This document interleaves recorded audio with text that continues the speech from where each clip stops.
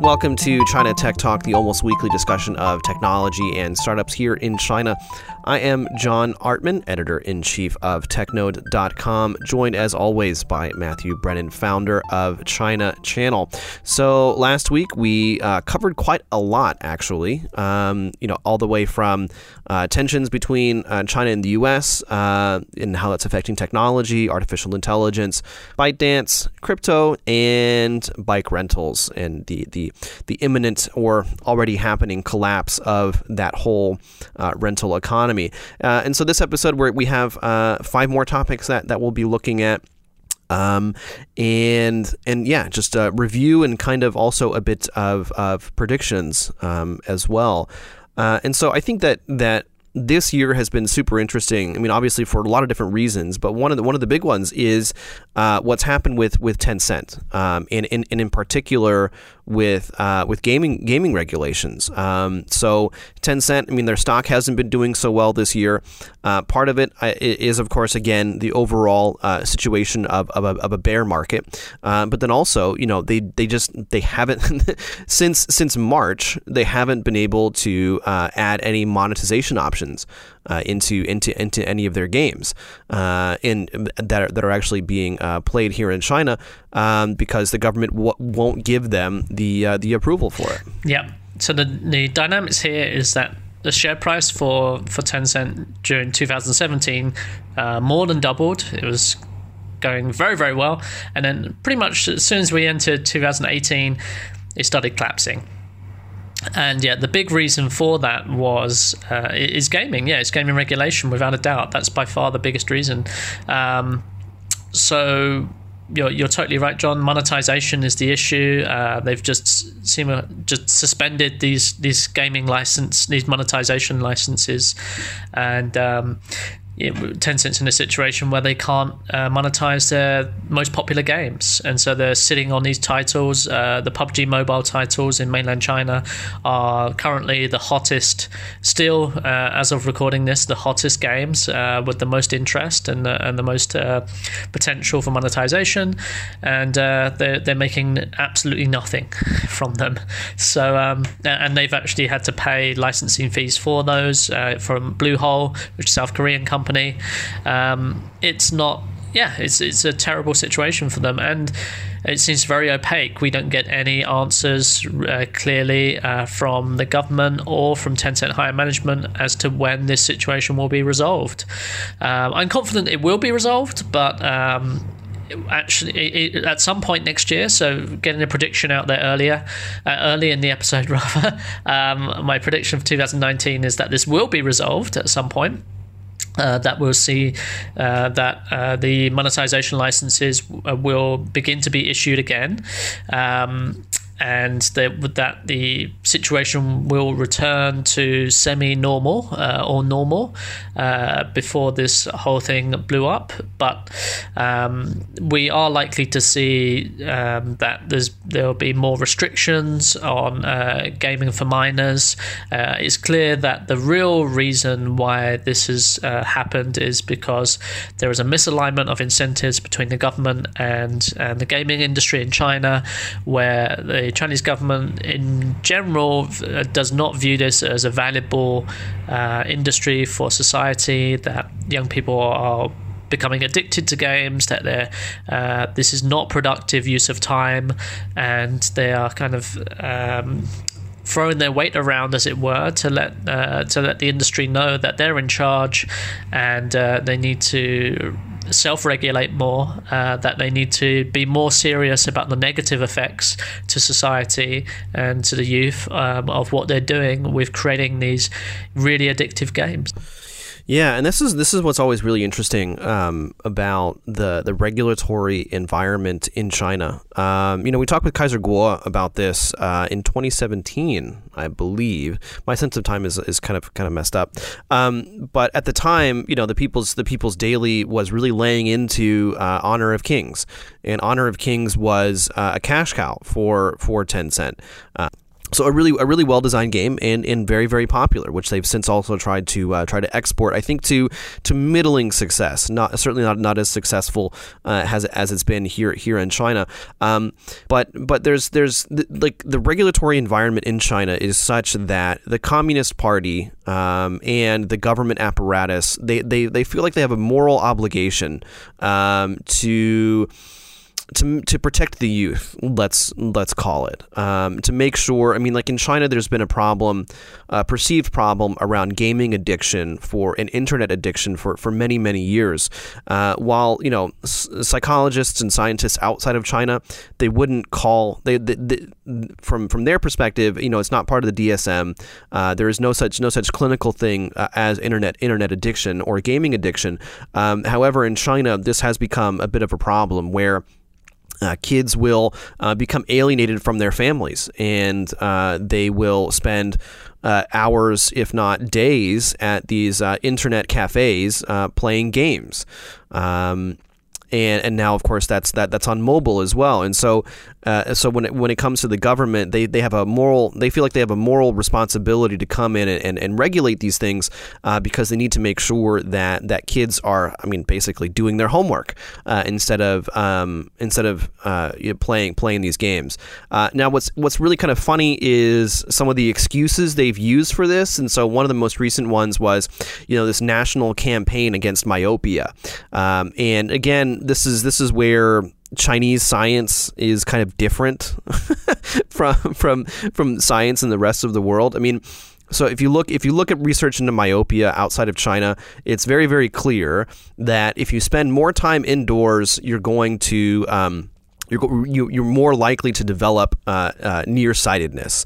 And so in China, of course, in a lot of Asian countries, East Asian countries in particular, you have high rates of myopia, so non-genetic nearsightedness, and so nearsightedness that is actually developed over time. And a lot of it is because these kids are spending so much time inside.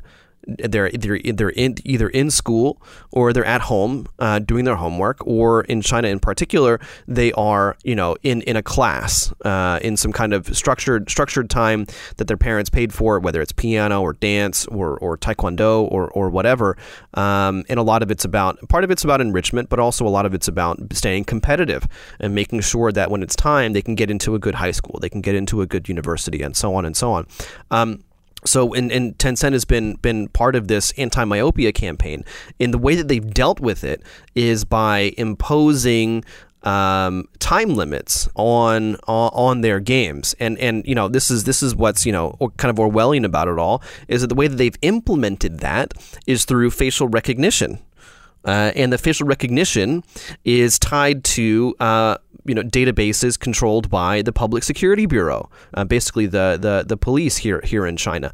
And so what they've done in order to do this is quite fascinating. But of course, it's going to have a huge impact on their bottom line. The DAUs are going to, if they haven't already, they're going to plummet. And I do have to wonder, what their plan is for games.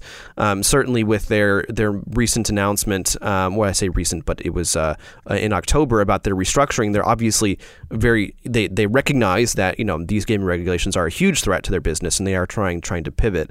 But what do you think? Matt, what do you think they're going to do with their gaming unit? Like I said, I don't think it's that as bad as you're making out. The gaming, the actual numbers, the DAU, MAU numbers on their games, despite the fact they can't monetize them, they're as popular as ever, right? Like, there's actually Chinese young people are like playing games, and that's not going to change. And the quality of the games is going to keep improving. And Tencent's place relative to other companies in the gaming industry in China is not diminished in terms of market share. So it's a question of really, it's just a regulation issue. The actual dynamics of the industry, the fundamentals behind the industry are really strong. And then you look at things like esports as well, which has got a very bright future as well. And monetizing the IP of these games is going to become more and more lucrative over time. So and that leads into the whole sort of content pan entertainment ecosystem, which Tencent also is pretty strong in. So it's not. I don't think it's as woeful as some people are making out. But the real question is, what kind of new regulation, if any, will come out in 2019? And actually, from youths, from like teenagers, but the type of people that. When we're talking about myopia, for example, that government's really concerned, kids, according to the statements from Pony Ma and the higher management, they actually, from kids, they really don't make that much money at all. It's kind of it's overblown, the stereotype there. It's young adults and people who have more disposable income who would be actually be the whales, as it were, right? So in the gaming industry, it's all about getting the whales, who spend a lot of money in these games. There's virtually no like 10-year-old or 12-year-old, 14-year-old whales. They don't have the disposable income to spend that money all the time in order to get to spend that much time in the game. It's actually gaming is it's not it's something that if people in their 30s do, and it's people in their 40s would play these games as well. So it's actually an older age range than people think. But moving on to the restructuring point for Tencent. That's been coming a long time, and I think it's something that Alibaba's also moving in the same direction, and it's more about a general shift from consumer-facing internet into what Tencent's called industrial internet, and that is all about the next 10 years of this. The high growth in mobile is slowed down now, and it's mature and it's competitive, and there's less and less opportunities there, but with industries like healthcare, education, government services, these are still at a very early stage of digitalization, and with the application of cloud, big data, AI, and later on, hopefully, AR, VR, when that's ready, and blockchain and all these different technologies that are that are emerging. There's huge potential for this to revolutionize all these different vertical industries. So that's the opportunity that all the big players are looking at and thinking in where the growth will lie in the next decade. And I think it's difficult to deny that will be the case. But it will be a slow, it won't be a sudden transition. It will be a slower transition. It's more a B2B industry rather than a consumer-facing one. So perhaps, in the next few years of doing this podcast, for example, there will be a lot of change in that area, but it will be change B2B change, it's less obvious to society that this change is happening because it's sort of behind closed doors, right? It's sort of industry change, supply chain change. It's not so sexy, it's not so interesting as something like I don't know what ByteDance is doing now with with Douyin, where you can actually use it and you can become it can actually change your life. You can suddenly change your consumption habits of content. So it's something that's easy to understand and can actually affect you directly. Whereas reorganizing a supply chain within retail industry, the only thing you might notice is that the product gets to you slightly faster and maybe it's slightly cheaper, right? But actually it's a huge change, right? So there's been a lot of technological change in the back, and maybe there's been a lot of automation of processes and jobs, which has led to great efficiency gains. And you see those videos of warehouses filled with robots, and it looks really cool. And you might hear the occasional story about how JD's got this completely automated warehouse, or Alibaba's doing this and that. But it doesn't touch our lives as directly, but it is a very important change, and it can be quite lucrative as well for these companies to move into those areas. Yeah, there's a lot there. I think the big thing for me when it comes to Tencent's restructuring, I mean, my first reaction was, wow, this is a bit late to be restructuring in this way, or to be focusing on enterprise services as much as they are saying that they're going to do, and mostly because Alibaba's been in this space for quite some time already. And they've already really targeted the enterprise space, in particular with their cloud services, Aliyun, for example. And Tencent has their own cloud services as well. And so making restructuring to emphasize the cloud services isn't like they're kind of pulling it out of thin air. But I think that the real issue is that can they make up for lost time in this area? Is Alibaba too far ahead? And is Tencent's competency can they do enterprise? Because I think like Alibaba, if you think about it, they've been doing marketplace e-commerce, and so marketplace e-commerce means that they have to build tools for merchants, for people who run their small businesses, and so they already have this kind of competency. They even have their own messaging app, Ding Ding or Ding Talk, which is specifically targeting the enterprise messaging market. WeChat has WeChat for work. I don't know anyone that actually uses it, so I haven't gotten any feedback. But I think, again, the biggest issue when it comes to restructuring is just does Tencent have the competency, and can they actually build up into that? Matt, what's going on with WeChat for work? Do you know? WeChat for work is the number 2 player in the market. I think it is. It's doing okay. It's definitely got ground to make up on Ding Talk, but it's still early days for enterprise messaging, really. And I don't have numbers off the top of my head for it. I do have a number off the top of my head for cloud revenue. So in the last earnings call, Tencent let us know that this year they've earned 6 billion RMB from cloud services, and we can compare that directly with Alibaba Cloud, or Ali Cloud rather, which was 14.7. So they're about 40% of revenues for 2018 compared to Ali. So they are definitely behind, of course, but it's not as big a difference as people expected, at least in revenue. So which is a pretty good indicator, I think. So unsurprising that they've got ground to make up, but.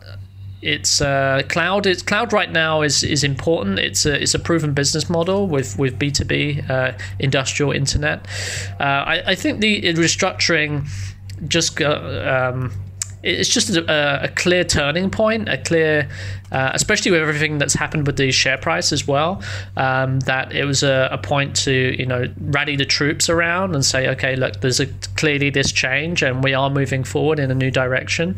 And with the gaming regulation as well, it's kind of all these things combined, and so it created a very nice narrative for media to get a hold of and for people to talk about and analyze. But this change has been clear for quite some time. Like if you look back on any kind of presentation that Polymar's given in the last year and a half, nearly all of it is industrial internet related. So, and when some quotes from their internal staff meetings that leaked over a year ago now, they were talking about restructuring then. They were saying, we need to do better at B2B. We need to change our company culture. So it's quite clear that, this has been a long time coming. It's well over a year that they've been planning this. It's just that publicly, the reorganization in terms of merging units is definitely a big deal, and it's something that I think is is a good move. Like, it makes sense what they did, but it makes it seem like this is something that just popped up recently when that's really not the case. Definitely. I mean, an announcement is just making it public. It's not saying, oh, we're just now doing this. And I think that would be quite silly, in fact. But kind of speaking of Tencent and Alibaba, of course, one of the bigger stories has to do with let's say companies in their ecosystem, in particular the Ele.me acquisition, as well as the Meituan IPO. And so Alibaba has gone all in on delivery, and not just that. They also Ele.me. So they bought the majority stake in Ele.me, and they also bought the majority stake in Baidu Waimai, which was Baidu's delivery platform, and they've since rebranded it as let me see if I can remember. It's called Ele.me Xingxuan, and so it's a play on words. Usually, Qingxuan means like premium, basically, and in this case, it's Xing, which means and I'm probably doing the tones wrong, so please leave me alone about that. Which is star, and so it's like supposed to be like the starry choice or whatever. So basically, Baidu Waimai has become the place where if you want like premium food delivery services from premium restaurants, that's where to do it. I haven't actually used the app yet, and now that I'm now that I'm talking about it, I'm kind of wondering why I haven't. Basically, it's just habit. But definitely, I mean, so where Ele.me has, I mean. So Alibaba's gone all in on delivery. They own most of the company, and so I think that the delivery space is really kind of interesting, because it's really now just Meituan and Ele.me, which is of course a proxy for Alibaba and Tencent. Ele.me Xingxuan, I think, is the one. I just looked it up. Yeah. Okay. So Xingxuan. Yeah, you're right. It's become a duopoly now, right? It's the market's become fully consolidated into two players. Very interesting dynamic here. Meituan's just IPO'd. Done okay with the IPO. Share price has dropped since, but I think broadly, we can say it's a success. Took on Mobike, as we covered in the last episode, and Ele.me consolidated Baidu Waimai and also Koubei into Ali, and you're right, like Ali's like made it very clear that we need to win this market. I think they described it as local services as a must win for them, and so that's why I've been paying a bit more attention to Meituan recently. I think a combination of all these factors, and also it's very nice to sort of finally hear Wansing publicly give earnings calls and talk and have to field questions publicly about his company. So I have a lot of respect for Wansing. I think he's like a very one of the top entrepreneurs in China. Some things that came out, basically overall, Meituan Dianping is definitely leading this market in terms of market share quite considerably compared to Alibaba. Alibaba's burning a lot of money. From the summer, they've made it clear that they're gonna, they've made these announcements. This is a must-win market for us. They're subsidizing it 3 times. They're spending 3 times more on subsidies than Meituan Dianping is.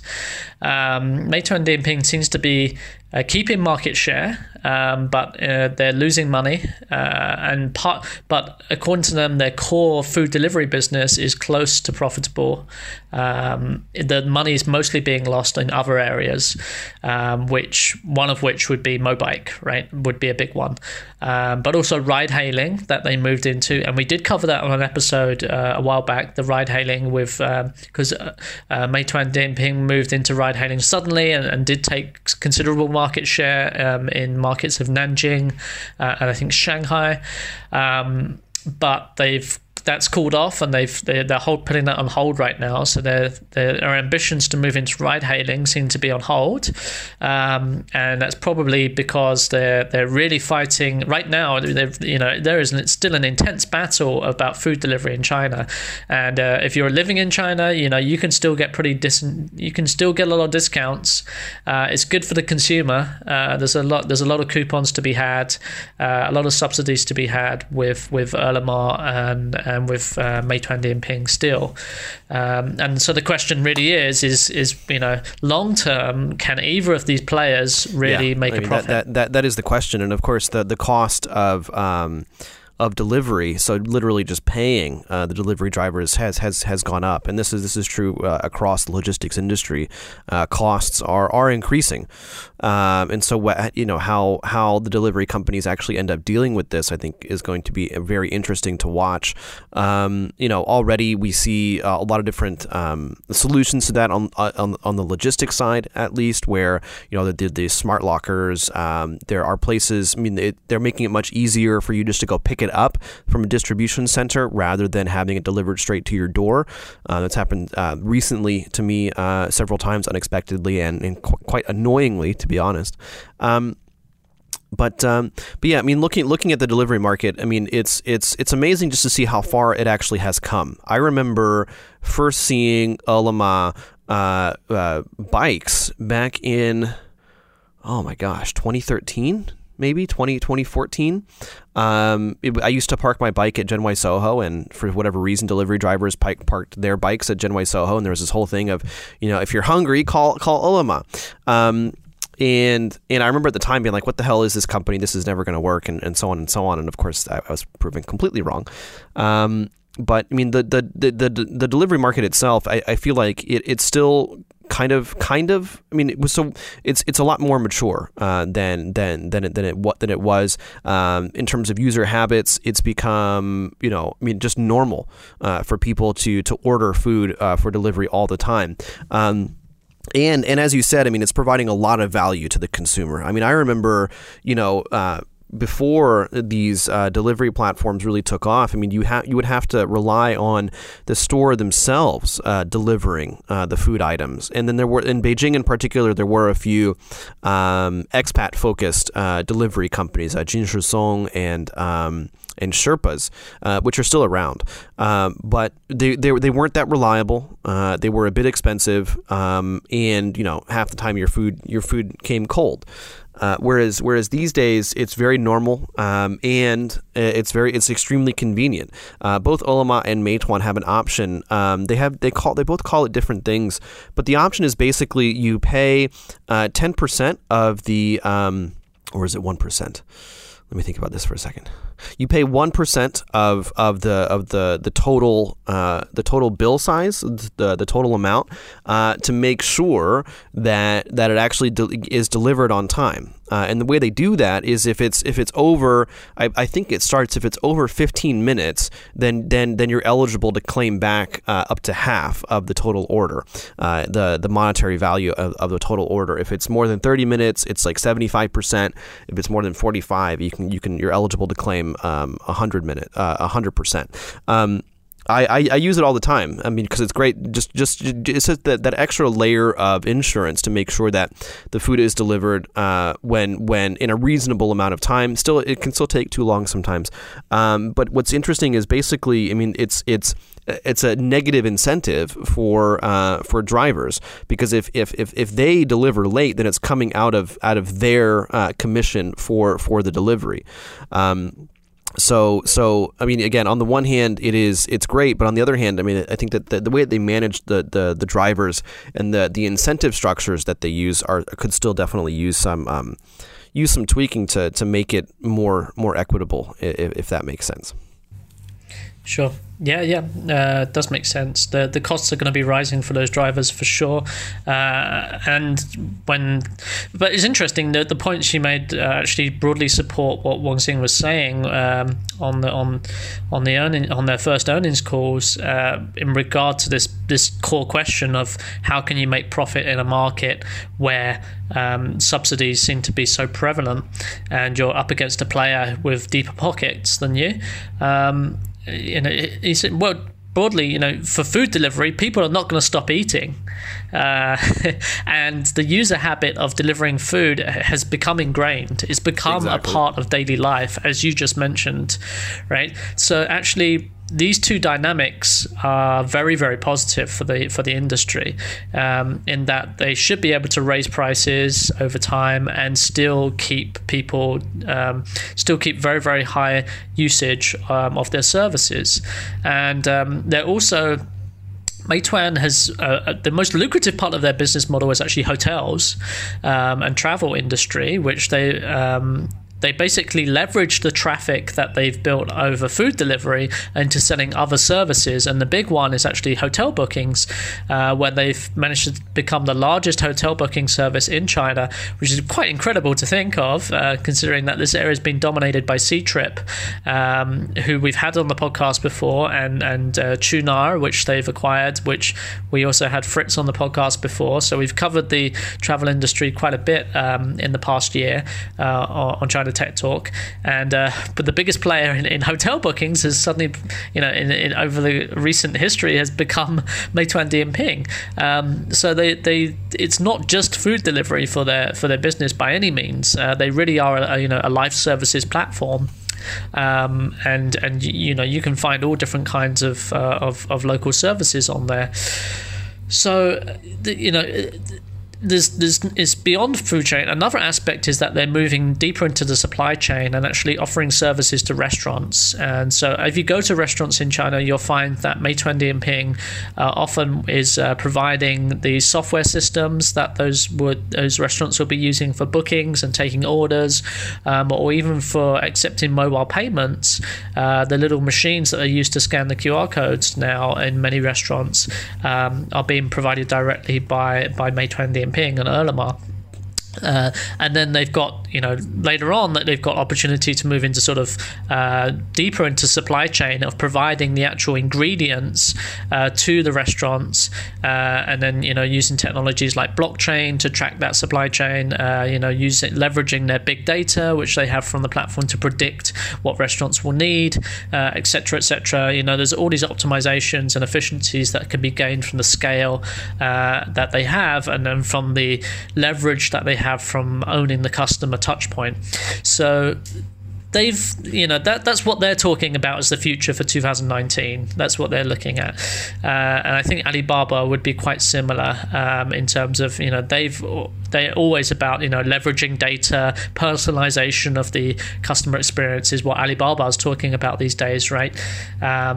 For them it's quite obvious. If when you go into Alibaba apps, it's usually to make some kind of purchase, and so having the big data there and the AI to optimize that interface. Now when you go into Taobao, for example, they made a big deal out of it on their last earnings call for Alibaba, was how Taobao is completely personalized now, right? The front page that you and I see will be totally different between two consumers that buy different things.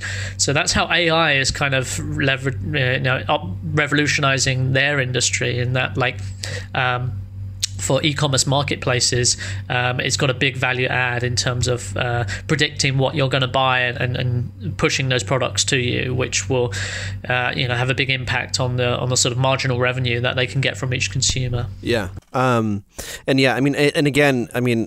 come at it much from a user perspective, because I use Meituan and Ele.me kind of on and off.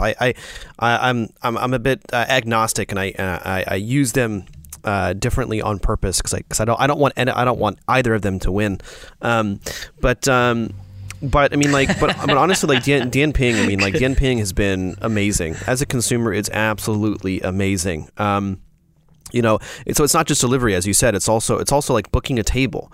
At Chinese restaurants, it used to be a huge pain in the ass. You call them. You say, do you have a table? They say, maybe, maybe not, and then this is whole back and forth, and so on and so on. Whereas on Dianping, you can just go to the restaurant listing in the app. If they take reservations, it'll show it right there, and then you can just make a reservation. Or if they don't take reservations, then you can get a number. So let's say it's a really popular place, you can actually get a number from Meituan or from Dianping before you even get there, and so you can kind of wait in a virtual line and then show up, when it's almost time for you to get a table. So yeah, I mean, I think that Dianping in particular has been amazing for consumers in China in a lot of different ways. Yeah, that's a great point, John, actually. I want to just expand upon that. The lack of waiting. I find myself, when I'm in China, that I've really got a low tolerance for waiting now when it comes to these things. I think that's really been built up by this O2O revolution that's happened over the last couple of years, where if you're going to go from A to B, you're probably going to get a DD, and you can time that from your phone so that you don't need to wait.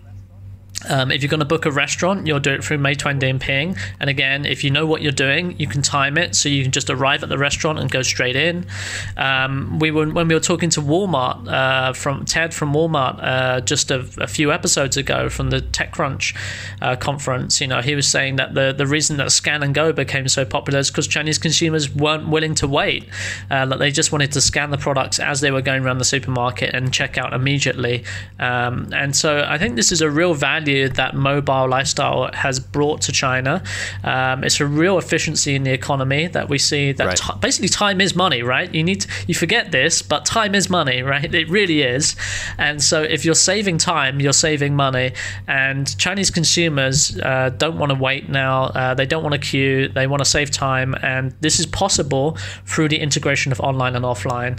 So it's a real value that, and it's actually becoming a difference between, well, at least for me, I don't know if I can truly speak for how much of this is true, but like I feel the difference when I'm in China to outside China. Yeah, and this is just yet another reason that to never leave, right? But it's been great. I mean, and that's the thing. I mean, like especially grocery stores. If you haven't been to a Chinese grocery store, well, for me at least, like I haven't been to one.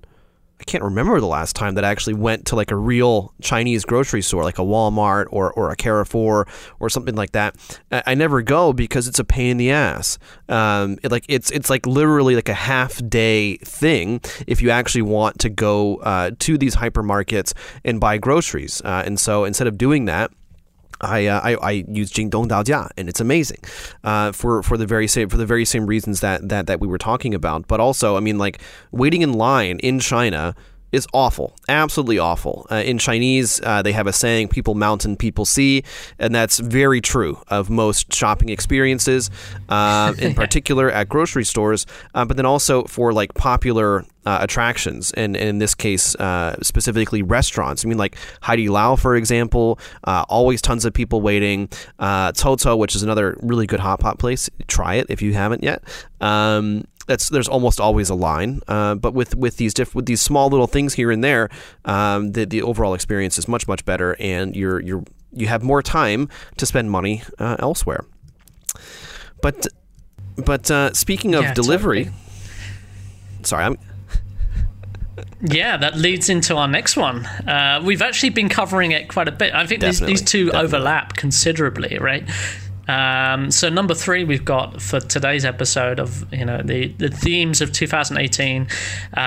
We thought we couldn't leave out Luckin Coffee. And Luckin Coffee really is a poster child for new retail, smart retail, boundless retail, whatever you want to call it. And it's certainly been one of the most attractive and interesting and explosive growth stories that we've seen in 2018. That's pretty hard to deny. Yeah, and we've given quite a bit of airtime to Luckin, I think. Not as much as we've given to like Tencent or WeChat perhaps, but they've definitely come up in a few different episodes. I mean, we devoted a whole episode to them. And yeah, I mean, so this is what really kind of shows to me that the delivery space is mature. User habits are pretty ingrained. I mean, because it's a pure delivery company. It's like if anyone's familiar with Domino's, for example, in the States, Domino's only delivers. There's no actual sit-in portion, similar to Papa John's as well. Papa John's only delivers. Whereas, of course, in China, they both offer sit-in. But Luckin is doing something very, very similar, where most of their business is only delivery. They've begun to open up storefronts that actually do have sit-down options. But even then, like the sit-down area is pretty sparse, and it's pretty clear that they don't want you really hanging around, in direct opposition to the atmosphere that Starbucks is trying to create, and of course their main competitor. But what they've been able to do is, because user habits are so ingrained around delivery, around mobile payments, there already is, a delivery infrastructure that they can use to scale on top of. That they've been able to have this massive amount of growth. And it's always kind of funny because they tout. I mean, how many stores do they claim to have? I always forget. It's like some huge number. But the thing is, for Luckin? Yeah, for Luckin. Yeah, so Luckin, I think, is probably about 1,500 right now. Actually, no, God, we're in December already. It's probably about 1,800 by now. I mean, their goal is 2,000 by the end of the year, right? So, and they're opening roughly about 50 stores a week, 50 to 60. Okay. So, yeah, and then Starbucks has about 3,500.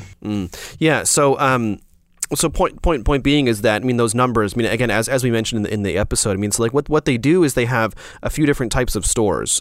They have kind of like the pickup only places where you can place your order and then go and get the coffee. So no waiting in line or anything like that, similar to what we were just talking about. They have places where it's a bit more of a coffee shop like experience, but still not very much room to sit down and hang out. And then they have dark stores, which are basically just pure fulfillment, and where you order your coffee, and that's why, and that's where it's coming from.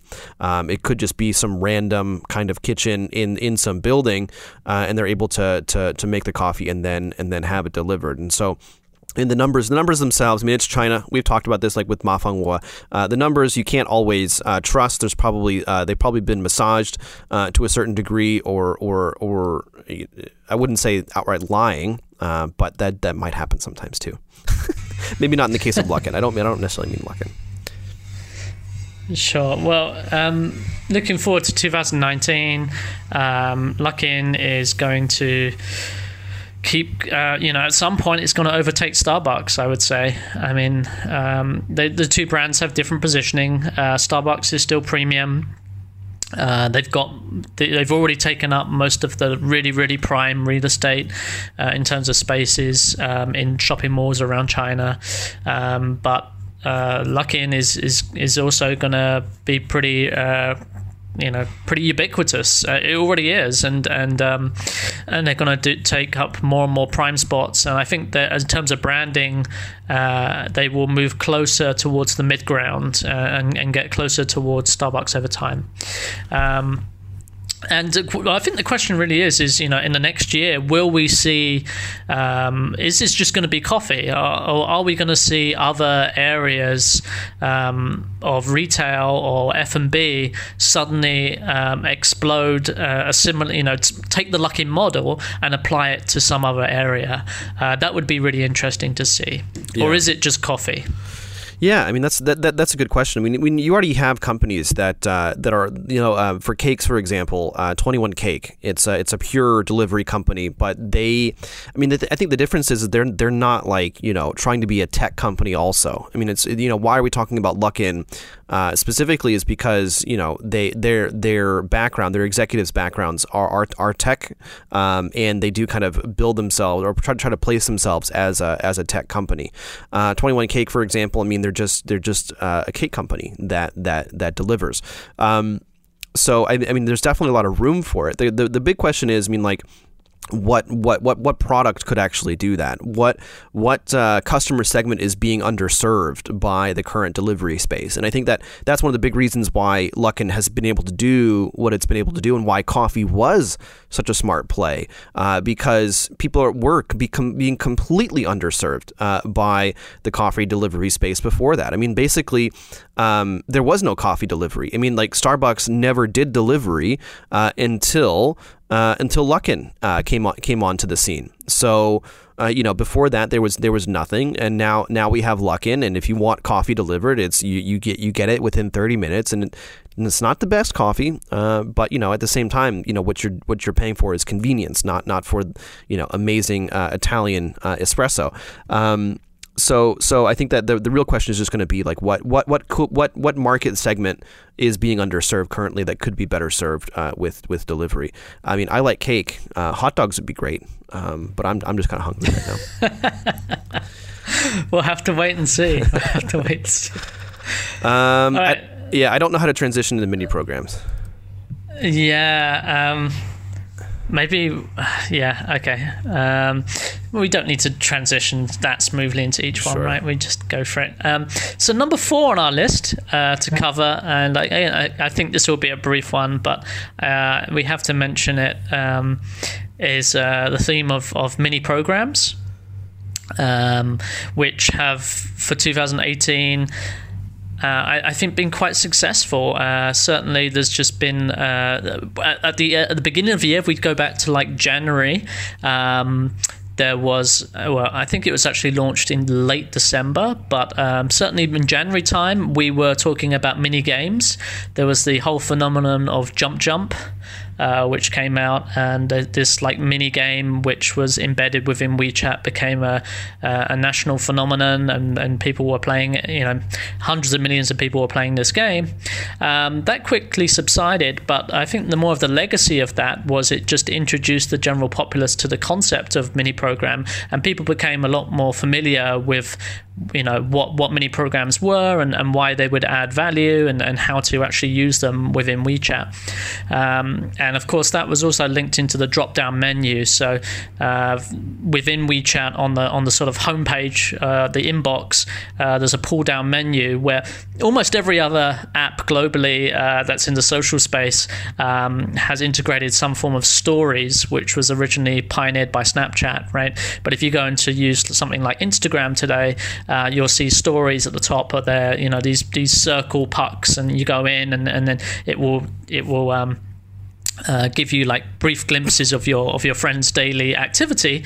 But WeChat kind of took that basic user interface and then said, okay, well, instead of that, we'll just make them apps. We'll use this as an entry point for mini programs, and it's been quite successful. I think that's one of the most intuitive ways to use them, and how it's driven a lot of traffic in a sort of very in a way that in terms of user experience works quite well. So mini programs have gone from strength to strength this year, and certainly if you look at the statistics on it, the traffic has grown incredibly, and I think it's no exaggeration to say that most people within China are now using mini programs if not on a daily basis, then certainly on a weekly or monthly basis. Yeah, I mean, mini programs have been great. I mean, I think that it's. I mean, again, Dianping, for example, is probably the one that I use more often. But then also, when I was in Shenzhen, I was using the public transportation mini app, which was amazing. Basically, you sign in with your WeChat credentials, and now when I go to Shenzhen, I don't need a public transportation card. I don't need to go and make a deposit, get the card, and then make sure that there's always money on it and stuff like that. Instead, you just go to the till, go to the gated area of the subway, or when you're getting on the bus, open the mini program and have it scanned just right there, and the money will be deducted from your WeChat Pay. Wham bam, thank you ma'am, easy peasy. It was so cool to actually see that. I think that Beijing and Shanghai are trying to implement similar things. I don't take public transportation very much, so I haven't had a chance to actually look at it. But in general, I mean, like, at TechNode, we have our own mini program now, which is basically just a mirror of our website, and it makes it a lot easier for people to consume our content within WeChat. And so rather than tapping on a URL and then waiting for the in-app browser to open that, you tap on the mini program and it's just right there. There's our article. And so yeah, I mean, mini programs, I think that when they first launched, it was like, okay, what are they trying to do with this? I think a lot of it, especially for me, was just not understanding what was kind of the purpose of it.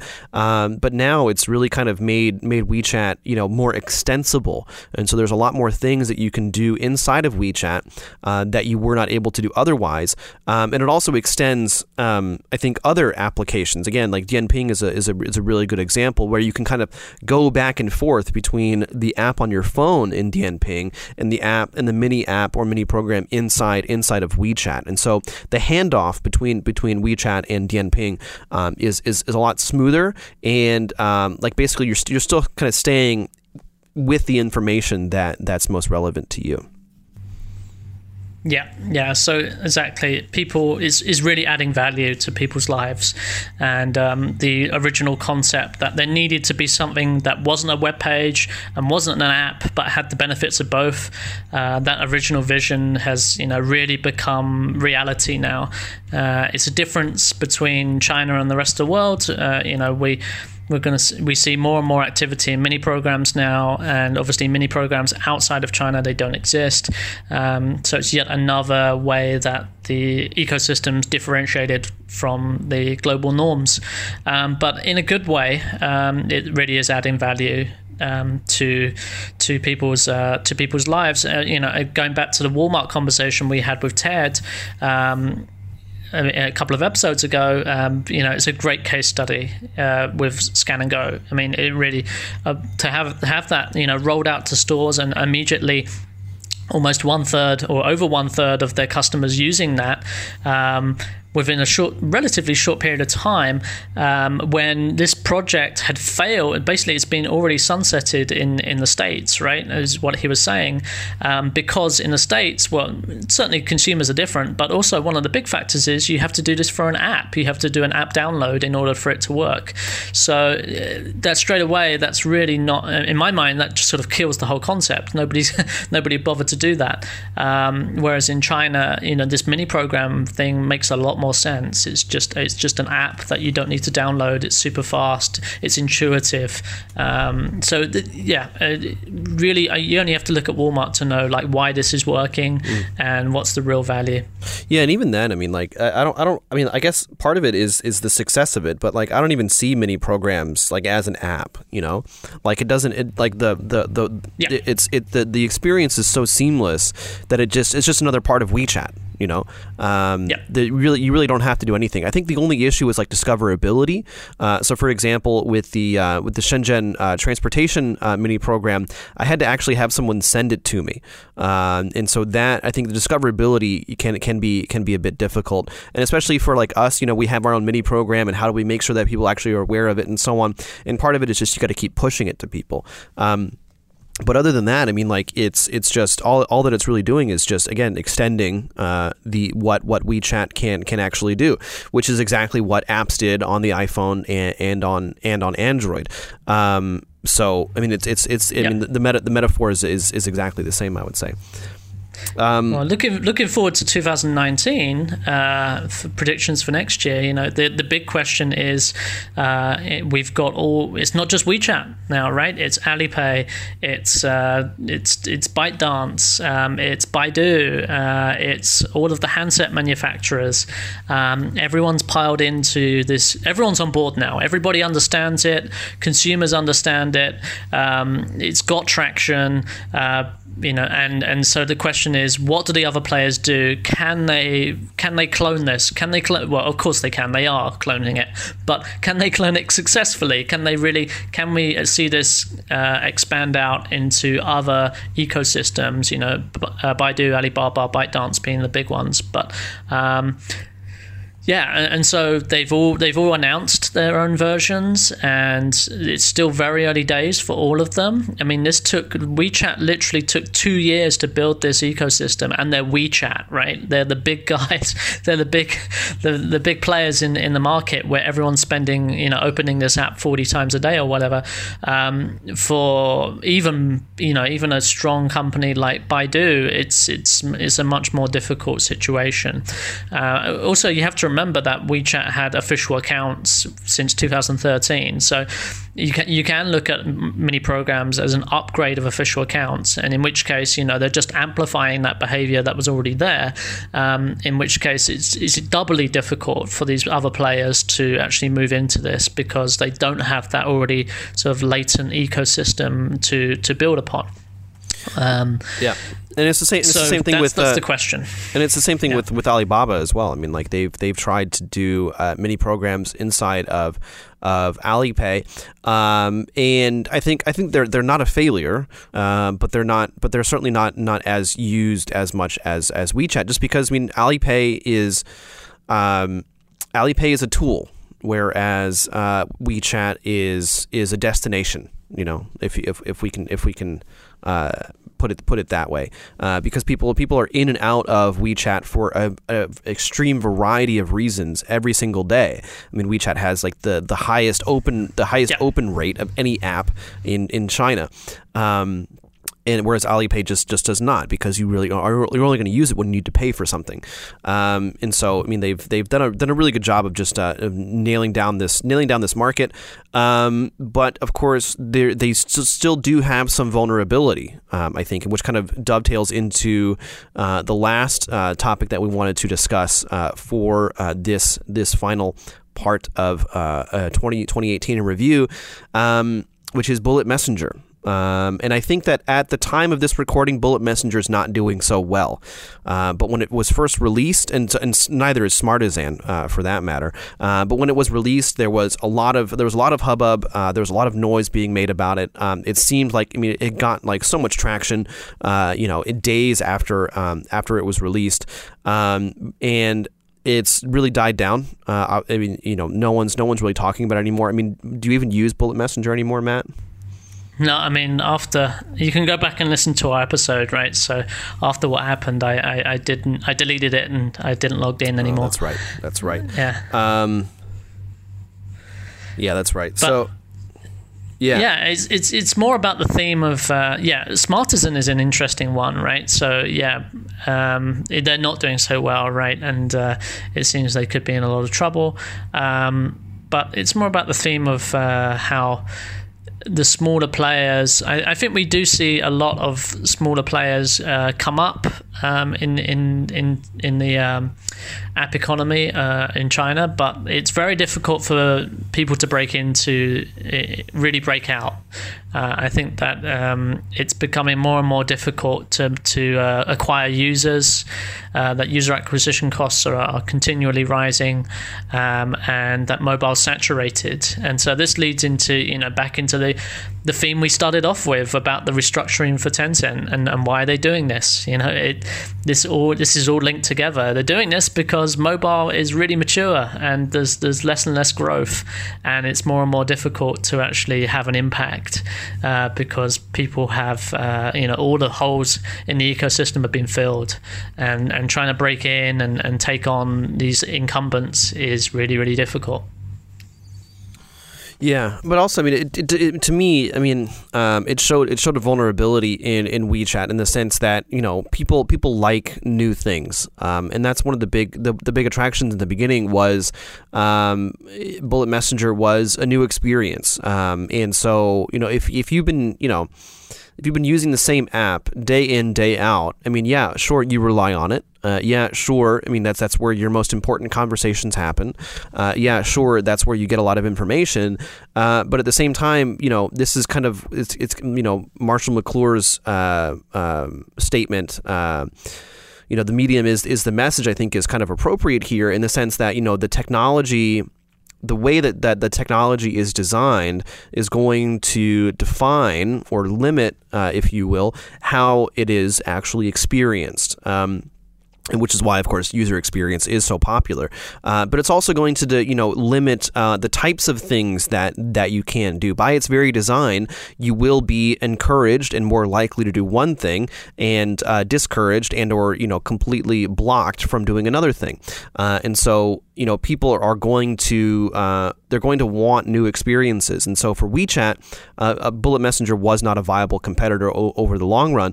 But the amount of traction that it did get, I mean, if I was a product manager at WeChat, I would have been very concerned.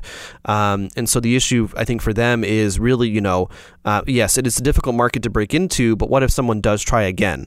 What are they doing to make sure that even if there's a viable competitor, that they're still going to maintain most of their users? And of course, I mean the obvious answer is, of course, that they are a destination app and you can do so much in it. It's basically an operating system. But I mean, could another company do that?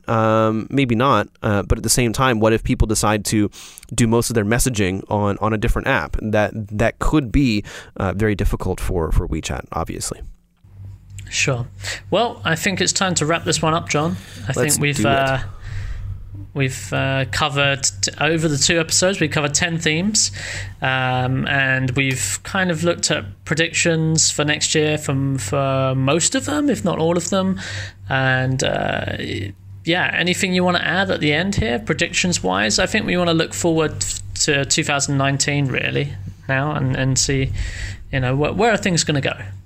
Yeah, I mean, so the biggest one, I think, is the markets. We already mentioned it in the previous episode, but the ByteDance IPO, from what I can tell, it's definitely going to happen in 2019. It's hard to say where they are in the application process. So it takes 6 months or more to get IPOs and the actual filing for an IPO ready. So I have no information about where they are with that process. But I mean, they're probably going to wait until, or it would be smart for them to wait until the market is a little bit less bearish.